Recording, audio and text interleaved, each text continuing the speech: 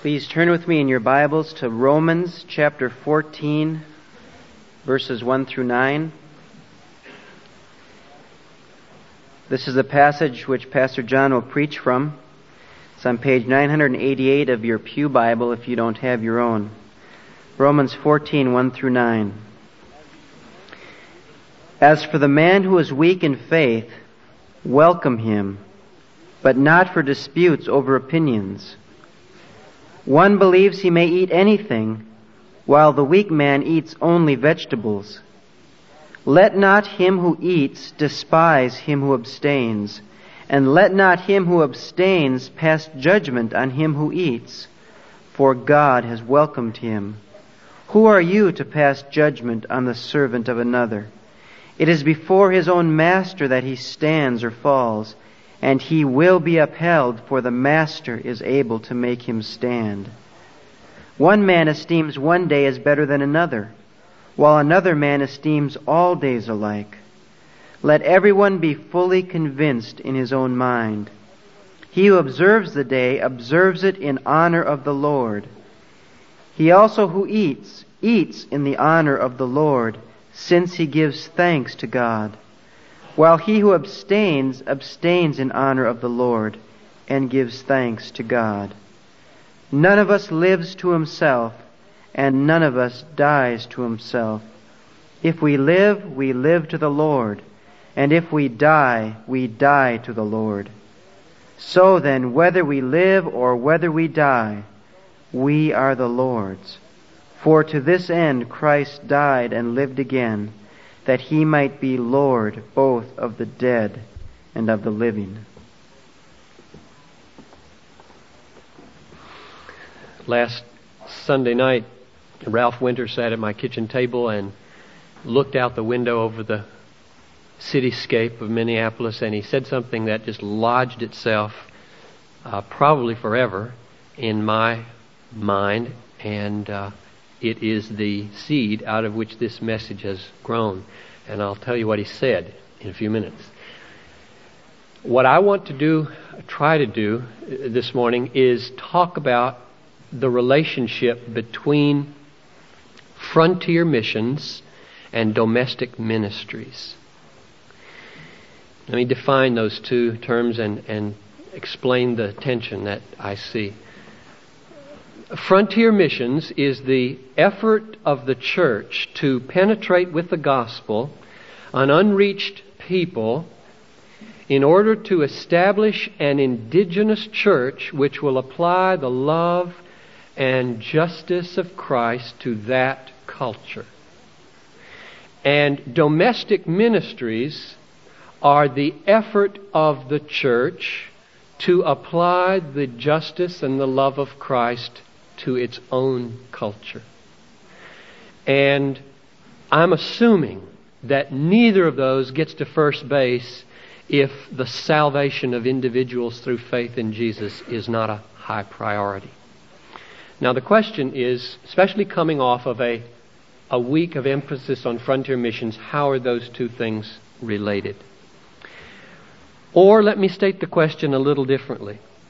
Since missions and ministries are only the work of individuals, whether together or separately, and since individuals are amazingly diversified, how does an emphasis like last week on frontier missions relate to this huge diversity of personalities, abilities, callings, and ministries that 750 regular worshipers at Bethlehem have? Or let me make the question one more step complex. If you want to consider frontier missions and domestic ministries, you have to realize that frontier missions is a complex thing. Besides the Baptist General Conference Board of World Missions, there are 3,000 mission agencies in the world. Immense diversity just on that side. Now, I don't want to get diverted here too far, but I am going to take a detour. Put in a parenthesis here. What's the relationship between our commitment at Bethlehem to the Baptist General Conference World Mission Enterprise and the wider evangelical world mission enterprise. 3 statements to sum up my position. 1, God willing, Bethlehem will become an increasingly strong support and influence for the Baptist General Conference Board of World Missions and the cause of world missions through the conference. Statement number 2, Bethlehem's influence for the cause of world missions will continue to grow beyond the Baptist General Conference. And statement number 3, the latter is crucial for the former. That is, just like in your own families, if your heart is large enough and strong enough to care about some people beyond your little household, it's good for your household. Your children go up in a family where they are the only thing you care about, it's bad for them. And it's good for them if your heart is big enough to embrace larger people, fields, concerns. We began our mission week last week with a veteran BGC mission statesman, Virgil Olson. We concluded our missions week with a veteran mission statesman who has no denominational ties in his present ministry. He's a sort of a freelance, free spirit over the U.S. Center for World Mission, Ralph Winter. And in doing that, we said those are our commitments.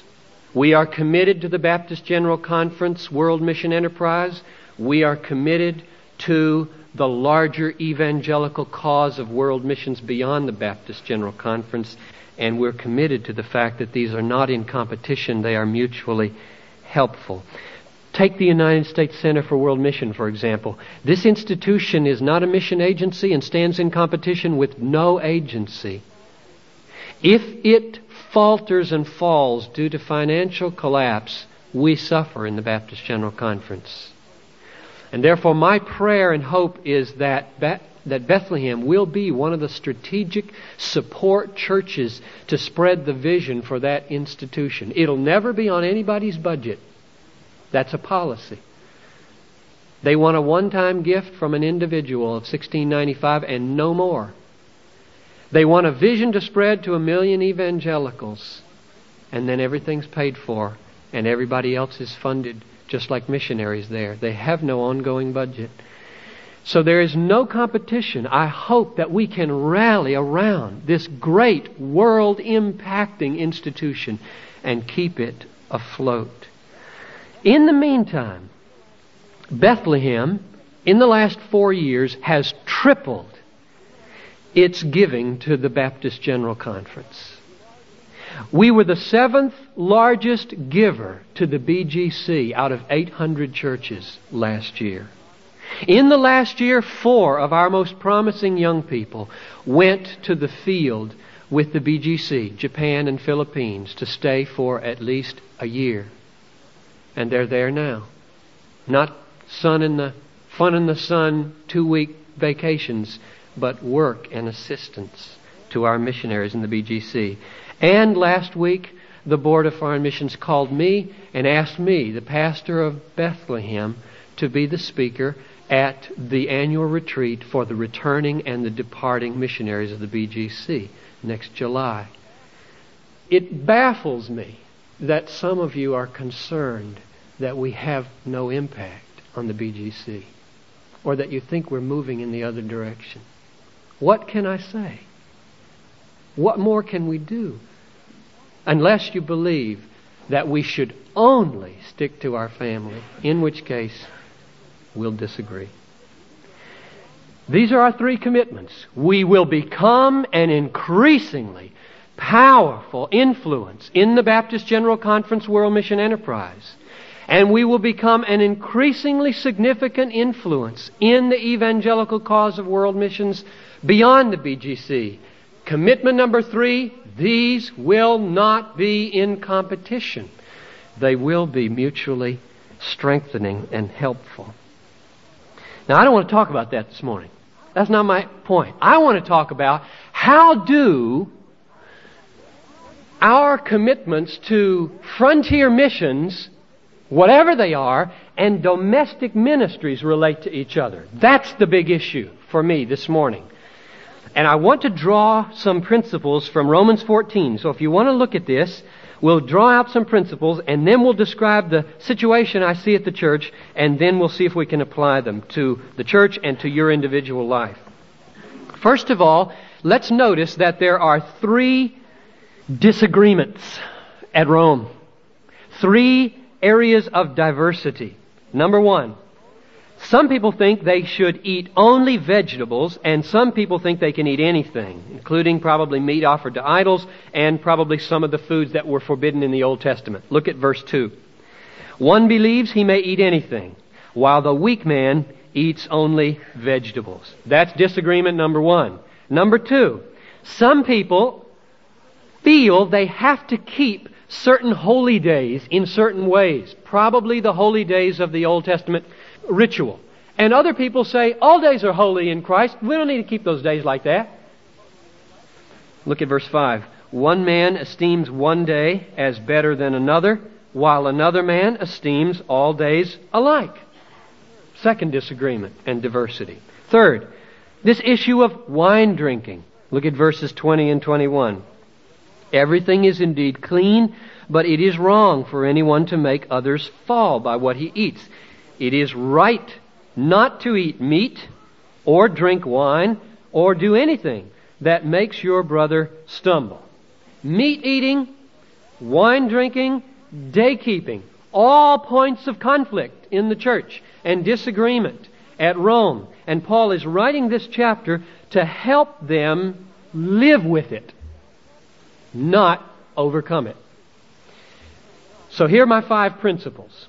Number 1, diversity is here to stay.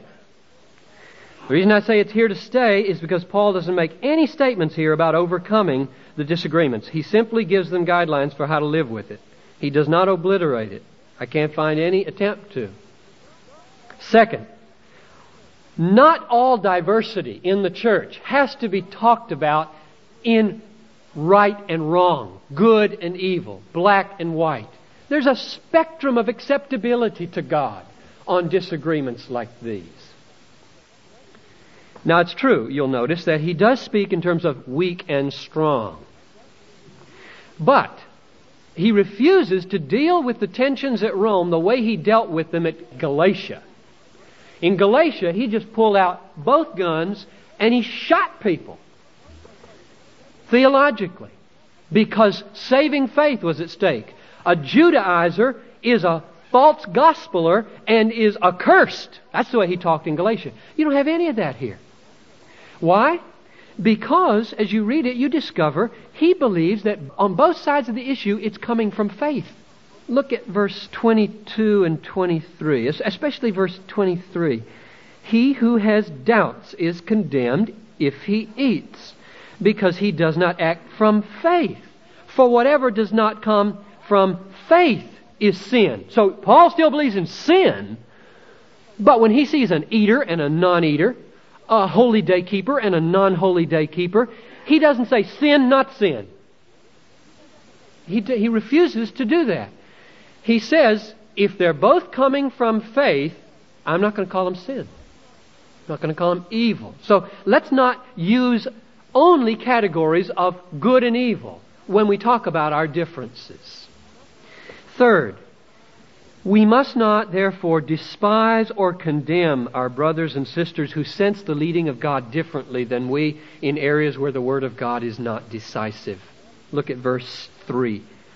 Let not him who eats despise him who abstains, and let not him who abstains pass judgment on him who eats, for God has welcomed him.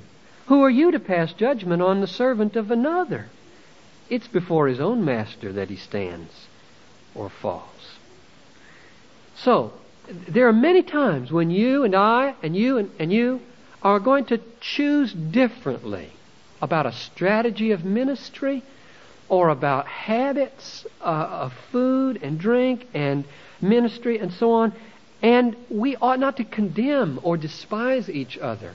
but rather trust the master to deal with his servant appropriately. Number 4. Principle number 4. Everyone should go hard after God to make sure that he or she is persuaded deep down that what you're doing is right. God does not want people immobilized by indecision. He doesn't want us to waffle back and forth between, oh, maybe I should do this, and maybe I should do this, and maybe I should do this, and you just stay right where you are, immobilized by indecision. Look at verse 5. One man esteems one day as better than another, while another man esteems all days alike. And then here comes the key sentence. Let everyone be fully convinced in his own mind. Notice what he does not say. He doesn't say, now watch out, you people who are weak in faith, lest your weak faith prompt you to do something less than perfect. He doesn't talk like that to the weak faith. He says, I know you're going to sometimes choose differently from each other, but by all means, be confident in what you choose, that it's the will of God. Evidently, indecisiveness is a bad thing for Paul, and he gives us a clue why it's a bad thing over in verses 22 and 23. He says, the faith that you have, keep between yourself and God. Happy, look at this, happy is he who has no reason to judge himself for what he approves. That simply means people with clear consciences are happy people. And people with guilty consciences are miserable. And you lay yourself open to a guilty conscience when you waffle. Oh, maybe this, maybe that, maybe this. And you're a prime target for guilt when you do that. You can hardly escape guilt. Now, Steve's so wise, usually so, prayed before we came in here, picked up from the sermon in the first hour. He prayed something I didn't include, which I'm going to include because it's so good, that you wouldn't feel guilty this morning for being indecisive. It's kind of a no-win situation. And the insight that he had was that coming to conviction is a process. And you need to give yourself some leeway here to nail down some of your convictions. And I don't know how long that should be. Probably not too long. Because you're just such a prime target. And I feel myself waffling on a lot of things right now. Like where we should go as a church. Build, not build. That sort of thing. And this sermon has great relevance for me in that issue. And those disagreements that will arise in our midst when we try to make decisions about the future. I don't want to be wishy-washy and indecisive about where we're going, because then I'm a prime target for guilt, and I'll talk in a minute about some terrible results of that. Final principle, number 5.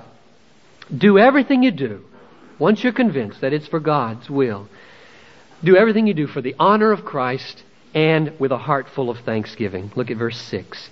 He who observes the day observes it in honor of the Lord. Also he who eats, eats in honor of the Lord, since he gives thanks to God, while he who abstains, abstains in honor of the Lord, and gives thanks to God. There's a range of mutually exclusive decisions that are acceptable as obedience to God. That's freeing in the church. So when we sit down in the fellowship hall and I sit beside you and I won't drink coffee, yuck. And you sit down beside me and you drink coffee, we don't have to say dummy or addict or fool, you miss out on the best things in life. We just don't have to talk like that. We can not drink to the honor of Christ, and we can drink to the honor of Christ. Isn't that amazing? Two opposite things. Done from faith for the glory of God, and Paul says, it's all right. Don't try to get everybody off or on coffee. Summary. Number 1, diversity is here to stay. Number 2, let's not always talk about these diversities in terms of evil and good. Number 3, don't despise or condemn one another when you choose differently. Number 4, be persuaded. Think about whether you should drink coffee or shouldn't drink coffee in a Swedish setting. And 5th, do whatever you do to the honor of Christ for His glory. Now let's step back from the text for a moment and get in view the situation at Bethlehem, because I'm not going to apply this to food. I'm going to apply it to ministry. We have just come through a week of focus on frontier missions, and some people say during Missions Week, I didn't hear anybody say it here, and you've never heard it come out of this pulpit in the last 4 years, that missions is the ultimate goal of the church. I don't believe it. The ultimate goal of the church is to display and to reflect the glory and the worth of God. Missions is a means, not an end. The reason missions exists is because worship and obedience doesn't. In the age to come, there will be no missions. It will fail and disappear entirely. But there will remain worship, obedience, fellowship, praise, and all manner of good deeds will abide. Those are our goal. Missions is a stopgap means for a fallen world to get to where it ought to be. It is not our ultimate goal. Now, that raises the question, well, are there not then other means to glorify God than frontier missions? Indeed, there are as many as there are people, I think. Let's get some of these out on the table. I want you to feel the force of diversity that exists among us. If your heart is gripped by the love of Christ and your sense of justice is informed by the will of God, then there are innumerable ways for this love and this justice to go to work transforming our sick culture. And the crucial goal of glorifying God through the transforming of people and structures in our society is the ultimate goal. Let's take a few examples of domestic ministries. The love and justice of Christ might burden you for the urban plight of the homeless. It's a hot item right now in this area as winter comes on. Or for victims of crime or perpetrators of crime, or for the unemployed or hard to employ. Jesus might stir you up to engage yourself in issues of poverty or medical care or hunger or abortion or unwed mothers or runaway kids or pornography or family disintegration or child abuse or divorce or hygiene or education at all levels in the society and in the church, or drug abuse and alcoholism, or environmental concerns, or nuclear proliferation, or the peace movement, or terrorism, or moral abuses in the media, or in politics, or in business. The Lord might lead you to give yourself to a ministry of promoting prayer, or Bible study, or personal friendship evangelism. He might cause you to pour out your life into junior boys in Sunday school, or GMG, or music ministries, or visitation of the elderly, or moms, or the Marie Sandvik Center.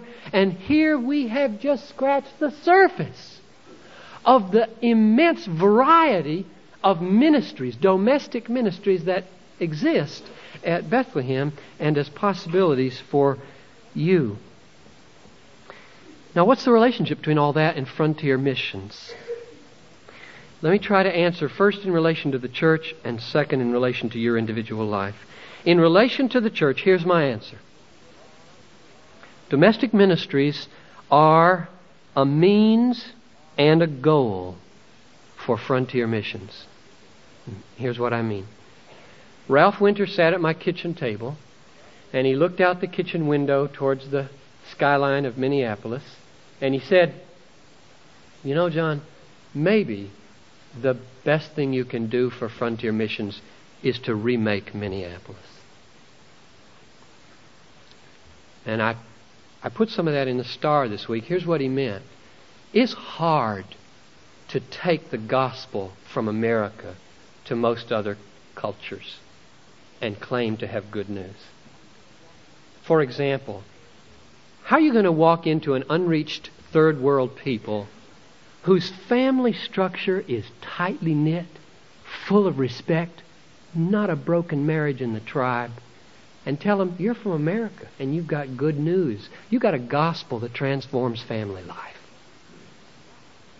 We are the most rotten family life culture in the world. So, if we're going to have any credibility, we have change at home. At least these people to whom we go have to sense that the church is against it. It's doing something so that we don't have to identify ourselves with the American demise. Well, that's the first way that domestic ministries becomes a means to frontier missions. There are two other ways. Do you regard your job as ministry? Secular job? I hope so. And here's the sense in which I hope you do. It can be ministry in the sense that your goal in your job is to so do your work with such attitudes and such behaviors that you magnify Christ. You illustrate the value of Christ and the characteristics of His personality.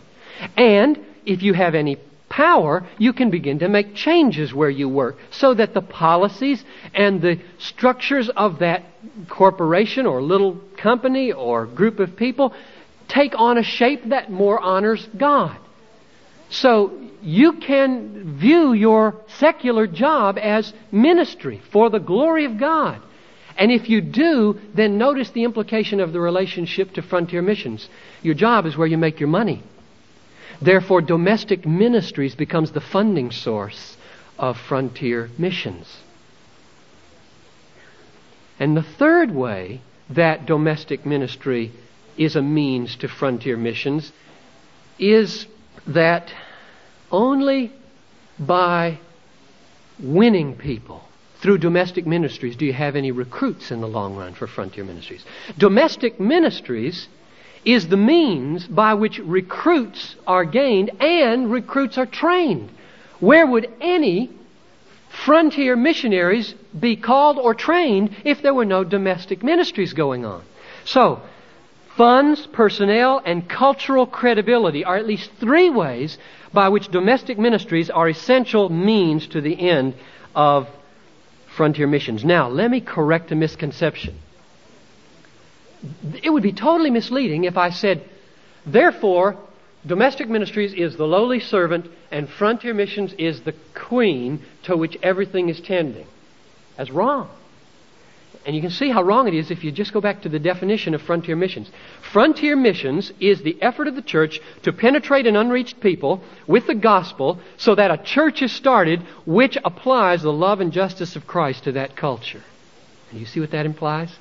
That implies that the goal of frontier missions is domestic ministries. You see that?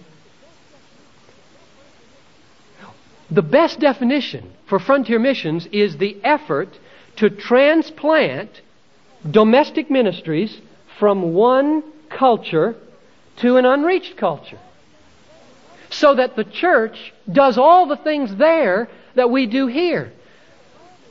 Foreign missions or frontier missions does not accomplish God's purposes in the world by itself. It only accomplishes them if it can get started in a new culture what's going on in the home culture, namely domestic ministries. The personal evangelism and the social efforts and the kind deeds of that church will transform that society. It won't be the foreign missionaries. They get it started and then boom, it goes. So the goal of missions is domestic ministries. Domestic ministries is the starting point, it is the means, and it is the goal. Now, let me close by applying this to your individual life. We are a church of immense diversity. In one sense, we're very much like each other. We're a homogeneous unit, as the church growth people say. Pretty much all the same color, and even if we're different colors, there are a lot of other things that unite us together. But I want to stress the diversity. Let me give you a list here, for example. I just thought these up. Followers, we are followers and leaders, some of us. Emotional and stoical. Organized and unorganized. Thrifty and lavish. Intelligent and unintelligent. Readers and non-readers. Planners and drifters. Curious and uninterested. Expressive and nonverbal. People-oriented, task-oriented. Contemplative types, activist types. Serious types, humorous types. Dignified, casual, and on and on. The diversity in this room could go. Now add to that this wonderful truth that God usually calls people into ministries where they'll feel at home, satisfied in their uniqueness. And you see what emerges. An array of domestic ministries that just can't be categorized. Just all over the place. If you're open to God and following Him in your unique hearing of His call. So in all of that ministerial diversity among you, let's go back and just say in closing what the 5 principles to help us are. Number 1, diversity is here to stay. Let's not think it's a transient thing. I think it'll be here in heaven and forever. Second, don't distinguish these differences in terms of good and evil. My ministry, good. Yours, bad. Frontier missions, good. Domestic ministries, bad. Don't even think in those categories. Third, don't despise or condemn each other, but rather respect and affirm those differences. Fourth, be fully persuaded in your own mind. And here's where I said I was going to bring in this issue of what happens when you feel guilty. If you're waffling, oh Lord, I don't know what you want. If you want me to do this or this, if I think this or this, if I should have this or this opinion about that, if my habit should be this or that, if you're just waffling back and forth all the time on lots of issues, you're a prime target for guilt when somebody comes along and says, do this. This is the will of God. Unless you're settled, then you feel guilty for not doing it. You haven't been doing it. And what happens when you feel guilty? You defend yourself by criticizing the other person. We all defend the legitimacy of our ministries or non-ministries by criticizing those on the other side. It's bad, bad, bad. And you know what will overcome it? Let every man be fully convinced in his own mind before God. He can relax. You don't have to worry. If we have a big long week on Frontier Missions and you're not called, you relax. And you try to think about how your domestic ministry feeds in, instead of getting all bristled and defensive. And the same thing with the missionaries. They don't need to throw stones back at the domestic ministers. So, my prayer is that we will do number 5 here. Everything we do from faith for the honor of Christ with a heart full of thanksgiving for His grace. Now tonight, we're going to be back here at 6, I pray. Right up there are going to sit the sopranos. And right up there are going to sit the altos. And right back here are going to be the tenors and the basses. And they're not all going to sing unison. And because they don't, because they're going to insist on being sopranos and altos, it's going to be beautiful. I pray, together with this family of believers, my brothers and sisters, that you would work into us these 5 principles from your word to affirm the fact that diversity is here to stay, not to label anybody's as evil, not to despise or condemn those who are called a different way or have a different habit, to be persuaded deep down in a personal union with you about our own role so that we can be free from guilt, free from defensiveness, free from criticism, and doing everything in honor to you with a heart full of thanksgiving, both tonight at 6, all week long and on Thursday, and for the rest of our lives into eternity. And all God's people said, Amen.